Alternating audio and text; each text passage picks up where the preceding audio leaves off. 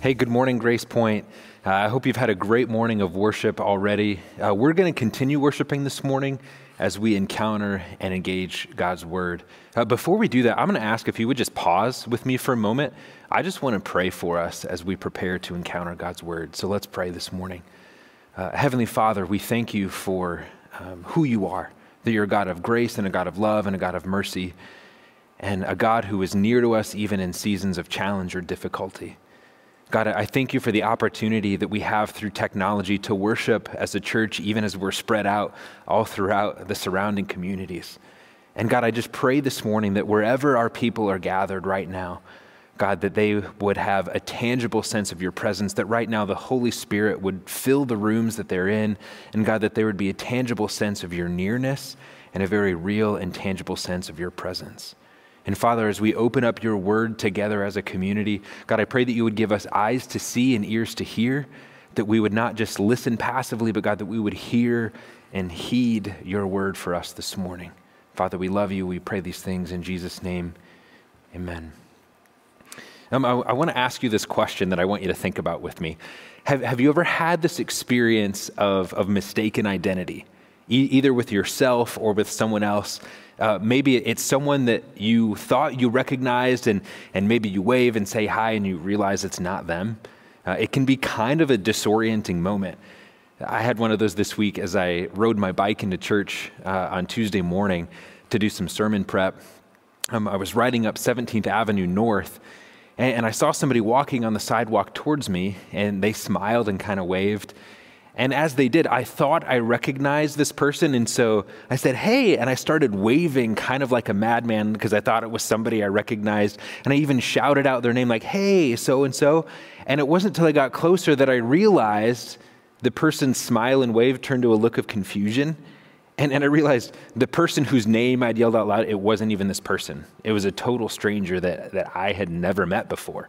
And there was this moment for both of us where we're kind of confused because I realized I have no idea who they are. They have absolutely no idea who I am. And a case of mistaken identity can be disorienting because there's this whole realm of frame of reference for a relationship you think you have that when it turns out to not be that person, it's confusing. One lady experienced this in a really profound way. Her name was Cindy. And her husband had traveled to Cancun, Mexico for what was supposed to be their dream vacation. And for all intents and purposes, initially it was their dream vacation. They spent a week on the beaches of Cancun, relaxing and just soaking up some sun. It was the kind of vacation where like throughout the week, they could just feel the tension sort of melt from their shoulders and they just really felt relaxed.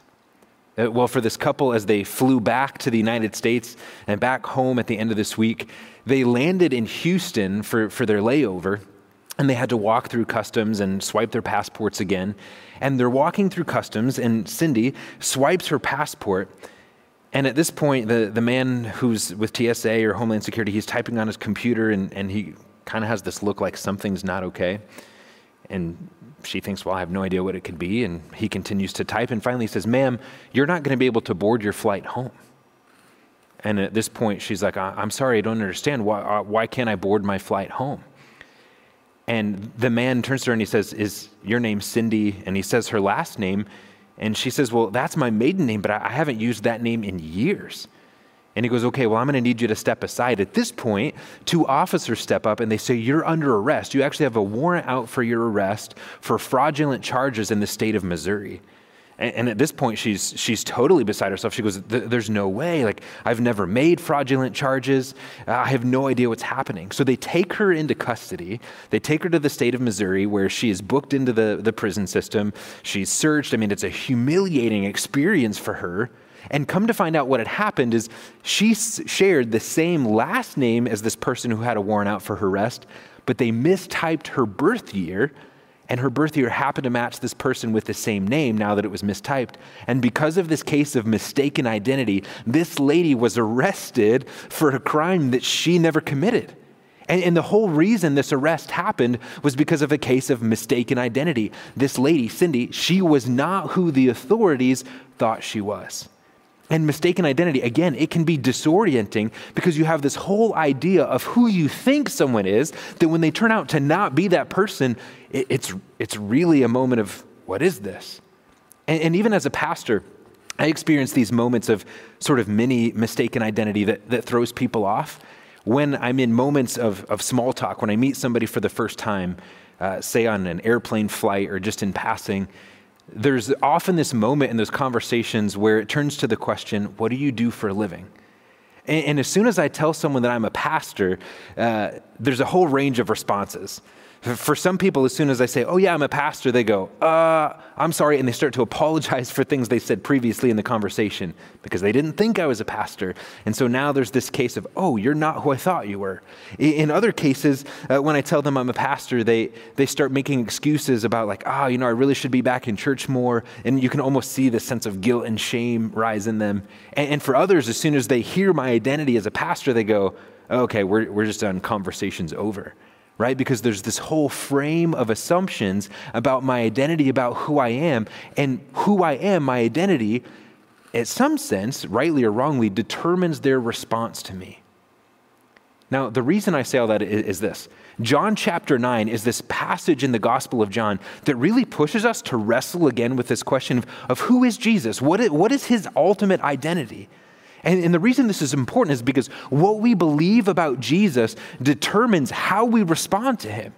And so understanding his identity is fundamentally important for determining a right response for who Jesus is. So John chapter 9, beginning in verse 1, says this. As he went along, he being Jesus, he saw a man blind from birth. His disciples asked him, Rabbi, who sinned, this man or his parents, that he was born blind? Neither this man nor his parents sinned, said Jesus, but this happened that the works of God might be displayed in him. As long as it's day, we must do the works of him who sent me. Night is coming when no one can work. While I'm in the world, I am the light of the world. After saying this, he spit on the ground and made some mud with saliva and put it on the man's eyes. Go, he told him, and wash in the pool of Siloam. This word means sent. So the man went and washed and came home seeing. His neighbors and those who'd formerly seen him begging asked, Isn't this the same man who used to sit and beg? Some claimed that he was. Others said, No, he only looks like him. But he himself, the blind man, insisted, I am the man. How then were your eyes opened? They asked. He replied, the man they called Jesus made some mud, put it on my eyes, and he told me to go to Siloam and wash. So I went and washed, and then I could see. Where is this man? They asked him. I don't know, he said. So right away in the Gospel of John, Jesus and his disciples are leaving the temple after being part of the Feast of Tabernacles festivities that were happening there.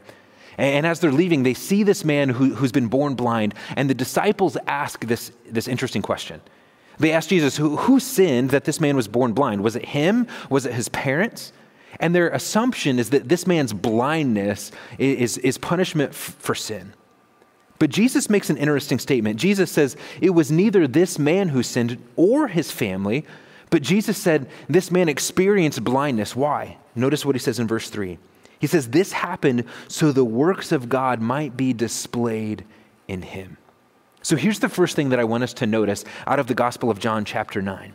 It's that challenging seasons can be opportunities to see God's glory and to see God glorified. Because what this man went through in being born blind was a significant, challenging season of struggle, of suffering, of difficulty. Because in this culture, to be born blind likely meant that he was socially marginalized. He was for sure economically marginalized. I mean, he sits outside the temple courts daily, begging, trying to survive, living on the fringes of society. And so this has been a significant season of suffering. And Jesus makes this statement. He says, but it wasn't because of sin. This happened so that God's glory and his work might be revealed. And I want us to recognize that for us, I mean, we're in a season that is challenging. I mean, many of us are facing economic difficulty and challenges during this season. But what I want us to recognize is that a challenging season of struggle or difficulty can often be an opportunity to see God's grace and to see God's glory, and a moment for God to bring glory to himself in a very real and tangible way. Now, I know for some of us, as soon as I say that, you're going, yeah, but that doesn't seem right, that God would allow suffering in order to bring glory to himself. But what I think is so beautiful about this is that what it does is it gives this blind man's story a deep meaning and significance, because what it says is that his suffering was not for nothing. His challenging circumstance, his struggle has meaning and purpose and significance because God uses it to have an impact on the lives of numerous people. I mean, think about this. I think this blind man had no concept of how impactful this moment would be. I mean, just imagine this. 2,000 years later, we are still talking about this blind man's legacy of faith in the Gospel of John. And what we see then is that his suffering, his challenging circumstance is given new significance and purpose as God reveals himself and his work and his glory in and through this man's suffering. I mean, this man probably never thought, you know what, 2,000 years from now, I bet in South Dakota, there's going to be people watching on TV as my story is talked about. He couldn't even imagine that. And yet here we are 2,000 years later talking about this significant work that God did in his life. And what I want to suggest to you is something similar. Realize that in your season of difficulty and challenge and struggle, that this is an opportunity to see God's glory in a very real and a very tangible way. And part of what we wrestle with, I think there's three things that we wrestle with in a challenging circumstance. I think the first thing that we wrestle with is God's timing. I mean, this man could look at his life and say, God, why didn't you heal me sooner? I mean, we know at this point, he was born blind, but at this point, he's an adult. So he's lived his whole life up to this point blind. God, why didn't you heal me 20 years ago? And I think sometimes, just like this blind man, we might wrestle with God's timing and say, God, why didn't you heal me sooner? Other times, I think in the middle of a challenging circumstance, it's not just God's timing, but perseverance is difficult. And perseverance is all about continuing to live out faithfully the kind of people that God has called us to be while we wait for his purpose to be unfolded. And there's been challenging circumstances in my life where I go, God, I don't know what you're up to. I'm trying to trust your timing. And honestly, I just pray that God would give me the grace to persevere. But I think it's not just timing, it's not just perseverance that we wrestle with. I think often in a difficult circumstance, we really wrestle with this idea of trust. That can you trust God that even in a challenging season, that he is still doing something intentional? Because here's what I fundamentally believe. No one foresaw this season coming of this pandemic and all the upheaval that it's brought, but I fundamentally believe that even though God didn't cause this, I believe that God is using this to do something intentional and purposeful and significant, because God is always intentional and purposeful and significant in everything he does. And so part of me is going, God, what are you up to in this moment? And so what I want us to realize is that not only can challenging seasons be opportunities to see God's glory, but notice what Jesus says next in verse 4. He says in verse 3, this happened so the works of God might be displayed in him. Verse 4, as long as it's day, he says this, he says, we must do the works of him who sent me. Night is coming when no one can work. Now notice what Jesus says. He says, we must do the work of him who sent me. And what we see is that God is revealing his glory in this man's life through a season of struggle. But Jesus tells the disciples, you are to partner with me in this work. And so what I want us to realize, God's glory can be seen through challenging circumstances, but I want us to recognize that we as followers of Jesus are called to purposeful action. And so what I think we see in verse 4 is this progression, that God the Father sent the Son Jesus. And he sends Jesus with this mission and purpose and message of salvation and redemption for all people. And what Jesus begins to say is that the Son is now likewise sending the disciples. He says, we must be about the works of him who sent me. We together, Jesus and the disciples, must be about the work of the Father. And what I want us to recognize, church, is that we are called to purposeful and intentional gospel action even in challenging seasons. And notice what Jesus says. He says, we must do the work of him who sent me. He says, night is coming when no one can work. Now, what does Jesus mean by this? Now, we have to remember that Jesus is talking in first century Israel. And in the first century, they don't have modern work lights. They don't have generators. And so if you're a craftsman, if you're a tradesperson, daytime is your time to work. If you're a stonemason, once the sun goes down, you're not chiseling any stone because you can't see. If you're a carpenter, you're not woodworking when the sun goes down because there's no light. You can't see. I mean, for us today, we have generators. You can light up a construction site at night with industrial lighting and generators so it's almost as bright as day. Not in the first century. And so Jesus says, there's this moment that's in front of you. If you're a craftsman, when it's daytime, you work and you work hard because that's your moment. And so you seize the opportunity. And so what Jesus is telling the disciples, he says, listen, I'm here, I'm with you. There's this intentional thing that God is doing. He says, let us seize this moment and step intentionally to what God has placed in front of us. And I think likewise, church, again, God is doing something purposeful and intentional in this season. And Jesus calls us along as his disciples to do this work alongside of him, to be invested in this gospel kingdom work of redemption that Jesus is doing, that we are to be agents of God's grace and of the good news of Jesus. Now, let me ask this question. How do we respond in difficult seasons? I think there's often a spectrum of response that I've experienced and that I see in other people. I think often in responding in a difficult season, on the one end of the spectrum is a passive response. And sometimes this passive response, which is a moment of going, this is really hard, I don't know what to do, so I'm just not going to do anything. Sometimes this passive response is driven by fear. A person is just really afraid, and so they go, okay, I'm just going to step back and try to protect myself. Other times, this passiveness is driven by just being overwhelmed. There's so much going on. I don't know what to do. I'm just overwhelmed, so I'm going to do nothing. At the other end of the spectrum is sheer panic. And I think panic is driven, again, it's a fear-based response that says, okay, I need to do something. I'm going to take action. And what I've noticed in myself is that in a difficult season of suffering, one of the things that I lose is I no longer feel in control. And when I no longer feel in control, a panic response is I'm going to take control and do whatever I can, whether it's intentional, whether it's thoughtful, whether it's purposeful, I'm just going to do something. Now, here's my experience. When I've responded with either passive or panic, it's almost never yielded fruitful results. With passive response, I usually overlook something I should have been dealing with. With a panic response, I usually take action and do something that I later have to go back and correct and fix. So what I want to suggest to you is that between passive and panic, in the middle, there is a purposeful and prayerful way of responding. And I think a purposeful and prayerful response is let us step back, let us seek the face of God and say, God, what are you doing in our midst? God, we know that you are a God of purposeful intentionality, that you have a plan and a purpose. God, would you show me what that is? And maybe it's just stepping back and saying, God, would you help us to know what is just the next step to take?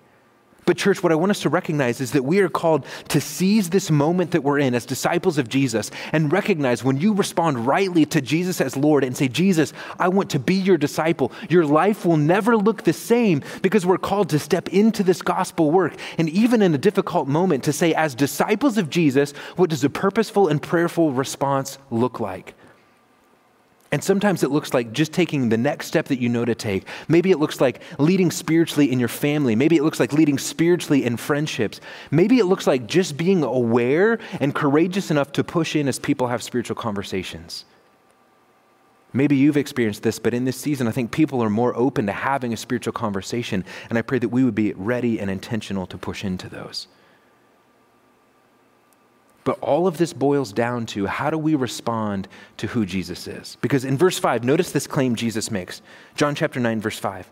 He says, while I am in the world, he says, I am the light of the world. And maybe you remember 5 weeks ago before our Easter series, we talked about Jesus being the light of the world in John chapter 8. And Jesus being the light of the world, what he's saying is all that is good, right, and true is found in him. You want to have perspective and understand what life is about, look to Jesus. You want to know the ultimate goodness and rightness and truth, it's found in him. And so we talked about this C.S. Lewis quote, where C.S. Lewis said, I believe in Christianity as I believe in the sunrise, not only because I see the sun, but because by it I see everything else. And what C.S. Lewis is saying is, he says, in Jesus, I'm given a new perspective. I see what the world is really about. I have a proper worldview because I'm walking in the truth of Jesus. And I think the question for us, church, is how will we respond to the truth that Jesus is the light of the world? Will you pour your life into him? Because I think what we see in the rest of John chapter 9 is a case study of different responses. Not everybody responds in a healthy way. Right after this man is healed, you'll notice there's an initial case of mistaken identity. He walks home seeing, it says, and the people around him go, wait. You look just like that guy who was blind that used to beg outside the temple courts. And this blind man goes, yeah, it's me. I was the blind guy. And they go, no, you just look like him. You can't possibly be him. He goes, no. The man Jesus, he healed me. And so what do? They drag him in front of the Pharisees. And this isn't a good thing. They bring him in front of the Pharisees because they want to get him in trouble, right? He's one of those Jesus followers. This is up to no good, right? So John chapter 9, verse 13, we pick up in the story as we hear how this unfolds and how different groups of people respond. John chapter 9, verse 13, it says, they brought to the Pharisees the man who had been blind. Now the day in which Jesus had made the mud and opened the man's eyes was a Sabbath. Therefore the Pharisees also asked him how he had received his sight. He put mud on my eyes, the man replied, and I washed, and now I see. Some of the Pharisees said, this man is not from God, for if he does not keep the Sabbath. But the others asked, how can a sinner perform such signs? And so they were divided. Then they turned again to the blind man. Well, what have you to say about him? It was your eyes that he opened. The man replied, he's a prophet. They still didn't believe that he'd been blind and received his sight until they sent for the man's parents.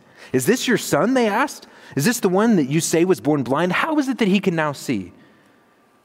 We know he's our son, the parents answered, and we know that he was born blind, but how he can see or who opened his eyes, we don't know. Ask him. He is of age. He'll speak for himself. His parents said this because they were afraid of the Jewish leaders who had acknowledged that anyone who received Jesus as the Messiah would be put out of the synagogue. This is why his parents said, he is of age, ask him. So I want you to notice three distinct responses here. Jesus claims, I am the light of the world. This is the truth of who he is. Everything that's good, right, and true is found in him. But when we come to the Pharisees model what I call legalistic resistance. And what I mean by this is the Pharisees know the law, they know the truth of God's word, they have all the theology down. What they don't have is a real relational encounter with Jesus. And so when God is present physically in Jesus right in front of them, they don't recognize him. And part of the beauty of what John is doing in the Gospel of John chapter 9 is he's weaving the story together to say the Pharisees, the spiritual elite, those who know their theology are spiritually blind. But this man who's physically blind has spiritual sight and can see who Jesus is. And church, here's I think the warning for us. Some of us, maybe you've been in church your whole life. You know a lot about the Bible and you have right doctrine down. You know theological facts. Intellectually, you get it. But what I want to ask you this morning is that are you continuing to have a real relational encounter with the risen, resurrected, living Jesus? Because the Pharisees, they should get it. They know the word of God, and yet they have this legalism. They go, this is the Sabbath? If this person's from God, he wouldn't heal on the Sabbath. That's working. He's breaking one of God's laws. And so they miss this work that God is doing right in front of them. And listen, I think right doctrine is important. I think good theology is important, but we can never reduce Christian faith down to only an intellectual exercise. It's not. It's about this real relational encounter with Jesus. And so the Pharisees, they have this legalistic resistance. Now, on the other hand, the man's parents, they have an overwhelming concern for acceptance. They're resistant to acknowledge who Jesus is because they want to be accepted by the people around them. So you notice in verses 22 to 24, when the Pharisees come and they ask his parents, they go, is this your son? Yeah, it's our son. Was he born blind? Yeah, he was born blind. Well, who healed him? How is it that he can see? And what the Pharisees are asking is, tell us about this Jesus. What do you think about Jesus? And did you notice that the blind man's parents, they passed the buck? They go, well, I don't know, ask our son, he's of age. Which isn't an unreasonable answer, but notice what John says about the reason they said this. It said his parents said this because they were afraid of the Jewish leaders who had already decided that anyone who acknowledged Jesus was the Messiah would be thrown out of the synagogue. So his parents go, I don't know, ask our son, because they're worried that they'll lose the acceptance of the religious leaders and they'll be rejected relationally. And I think for some of us, you've been hesitant to respond to the call of Jesus that he is the light of the world. You've been hesitant to turn your life over to him because you're so worried about being accepted by the people, community, and cultures around you that you're hesitant to throw your life all in with Jesus. That you're hesitant to understand the goodness, righteousness, and truth that you would find when you follow Jesus because we're worried that we'll be labeled as a religious fanatic, one of those crazy Christians. And we can be so concerned with acceptance that we neglect to follow him. Now, on the other hand, this man who's been born blind, he begins to bear witness to truth. So notice how he responds. He proclaims truth. Verse 24, A second time this is the Pharisees and the religious leaders, they summon the man who'd been born blind. They say, give glory to God by telling the truth. In other words, what they tell him is, okay, don't lie to us. They say, give glory to God by telling the truth. They said, we know this man is a sinner. I mean, they're making assumptions about Jesus. They don't want to acknowledge him as the Messiah. Verse 25, he replied, whether he's a sinner or not, I don't know. But one thing I do know, I was blind, but now I see. And the blind man saying, I don't have the theology all down, but all I know is that he changed my life. Verse 26, it says, then they asked him, well, what did he do? How did he open your eyes? I mean, this is like the third time they've grilled this guy. And they're not accepting his answer. He tells them like, okay, he healed me. He put mud in my eyes, caused me to see. They still don't accept it. So verse 27, the blind man, it goes, he answered, I've told you already, and you do not listen. I appreciate his boldness. He goes, you guys are not listening to me. He says, why do you want to hear it again? Do you want to become his disciples too? And what we have to hear in this text is a little bit of facetiousness, right? The blind man's now poking at the Pharisees a little bit. He goes, you guys have asked me now 3 times. Clearly you're asking because you must want to be his disciple too. Now, he knows, he can tell they're angry. He can tell they're frustrated. He knows they don't want to be his disciples. In my opinion, I think he's poking them a little bit. And what happens, verse 28 says, then they hurled insults at him. I mean, can you imagine you're sitting there with the religious leaders of the day, and they just start throwing insults at this guy, demeaning who he is. And he says, they say, you were this fellow's disciple. Notice they don't even acknowledge Jesus. He's not a teacher. He's not a person they basically say the equivalent of like, you're following this dude. I mean, they just try to totally discount who Jesus is. They say, but we are disciples of Moses. We know that God spoke to Moses. But as for this fellow, we don't even know where he comes from. Who's this guy? Verse 30, the blind man answered. He goes, now that is remarkable. And what he's doing is he's calling attention to their spiritual blindness. He goes, this is crazy. He goes, you're the religious leaders of our day. He goes, that is remarkable. You don't know where he comes from, yet he opened my eyes? He says, we know that God does not listen to sinners. He listens to the godly person who does his will. Nobody has ever heard of opening the eyes of a man born blind. If this man were not from God, he could do nothing.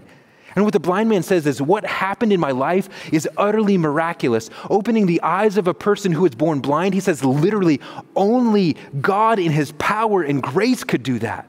And what he tells the Pharisees, he says, you guys are so blind that you don't see the work of God when it's right in front of you.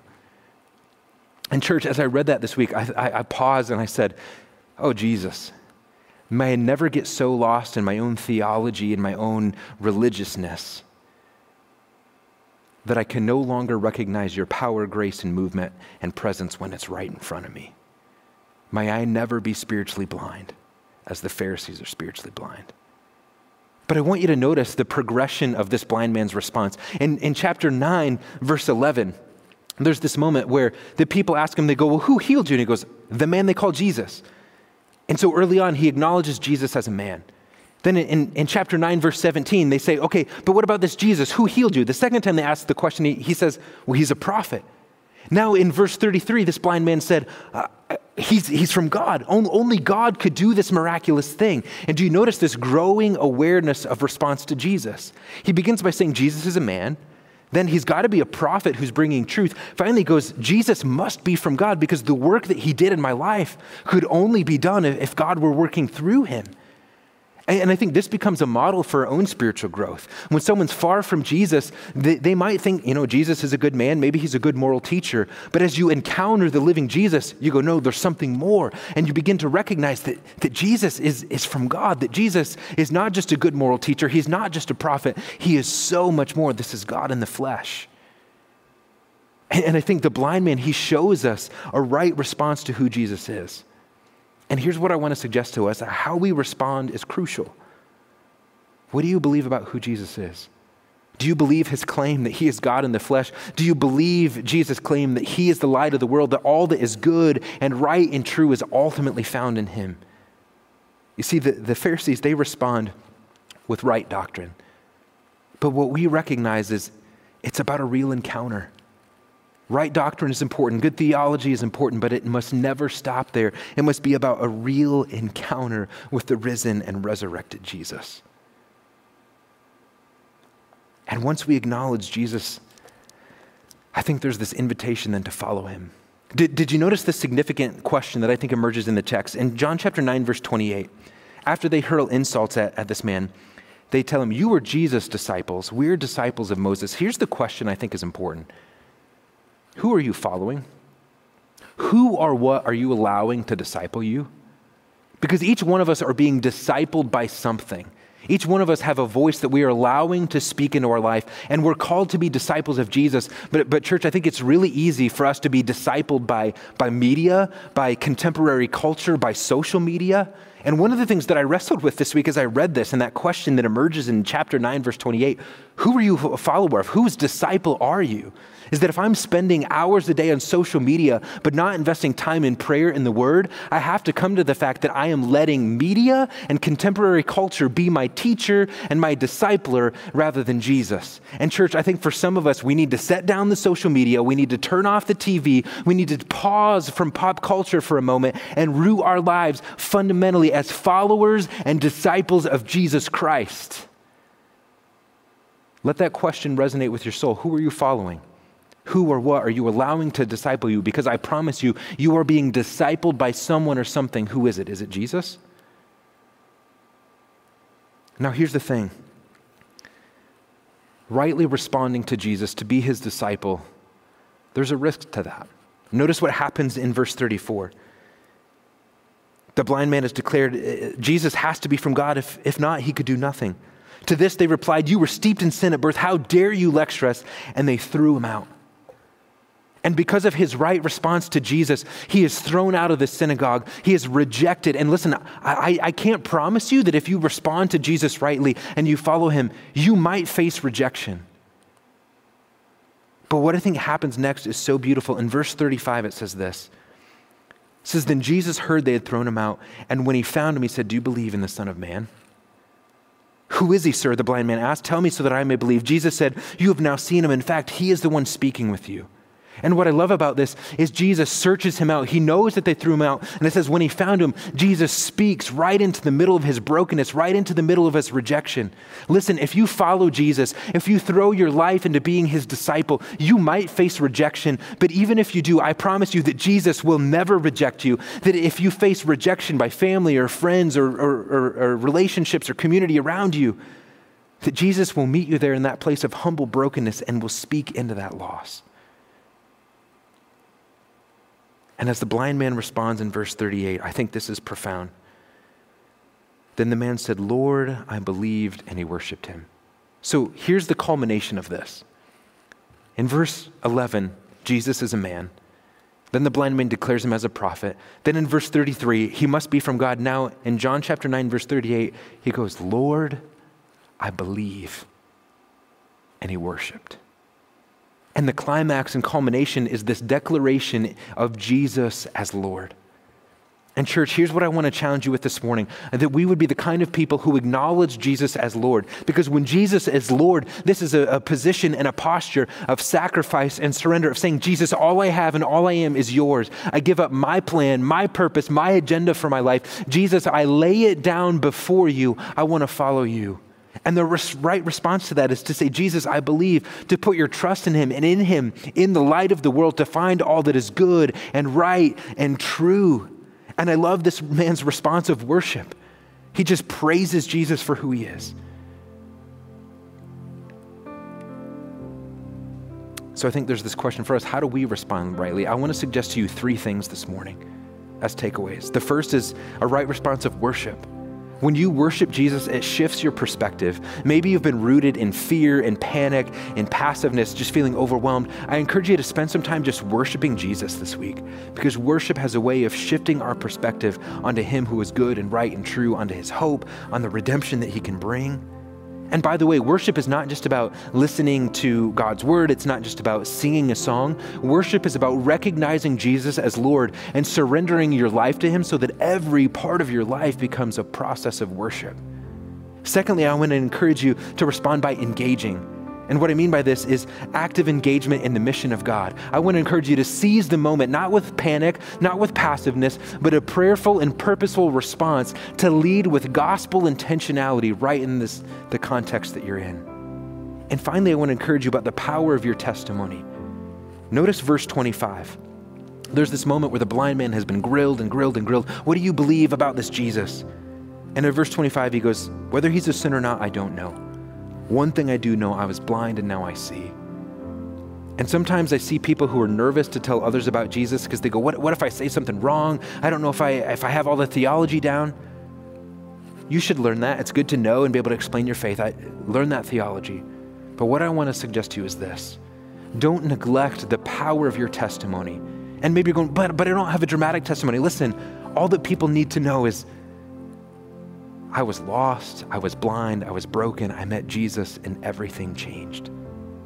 And God can use your story of redemption, of his work in your life in a powerful and redemptive way. So I pray, church, this week that we would respond by worshiping, by engaging, and by sharing our testimonies well. In just a moment, Kyle and Jane are going to lead us in a song called Give Me Faith. And there's a couple lines in the song I think are just really significant. There's this moment where it leads us to say, all I am, I surrender. Another moment where it says, give me faith to trust what you say, that you are good and your love is great. So church, I pray as they lead us in this, let this be a worshipful response of surrender, of saying, Jesus, I trust that you are the light of the world, that all is good, right, and true is found in you, and I will follow you. And I pray this week that you experience the real tangible presence of the living and resurrected Jesus.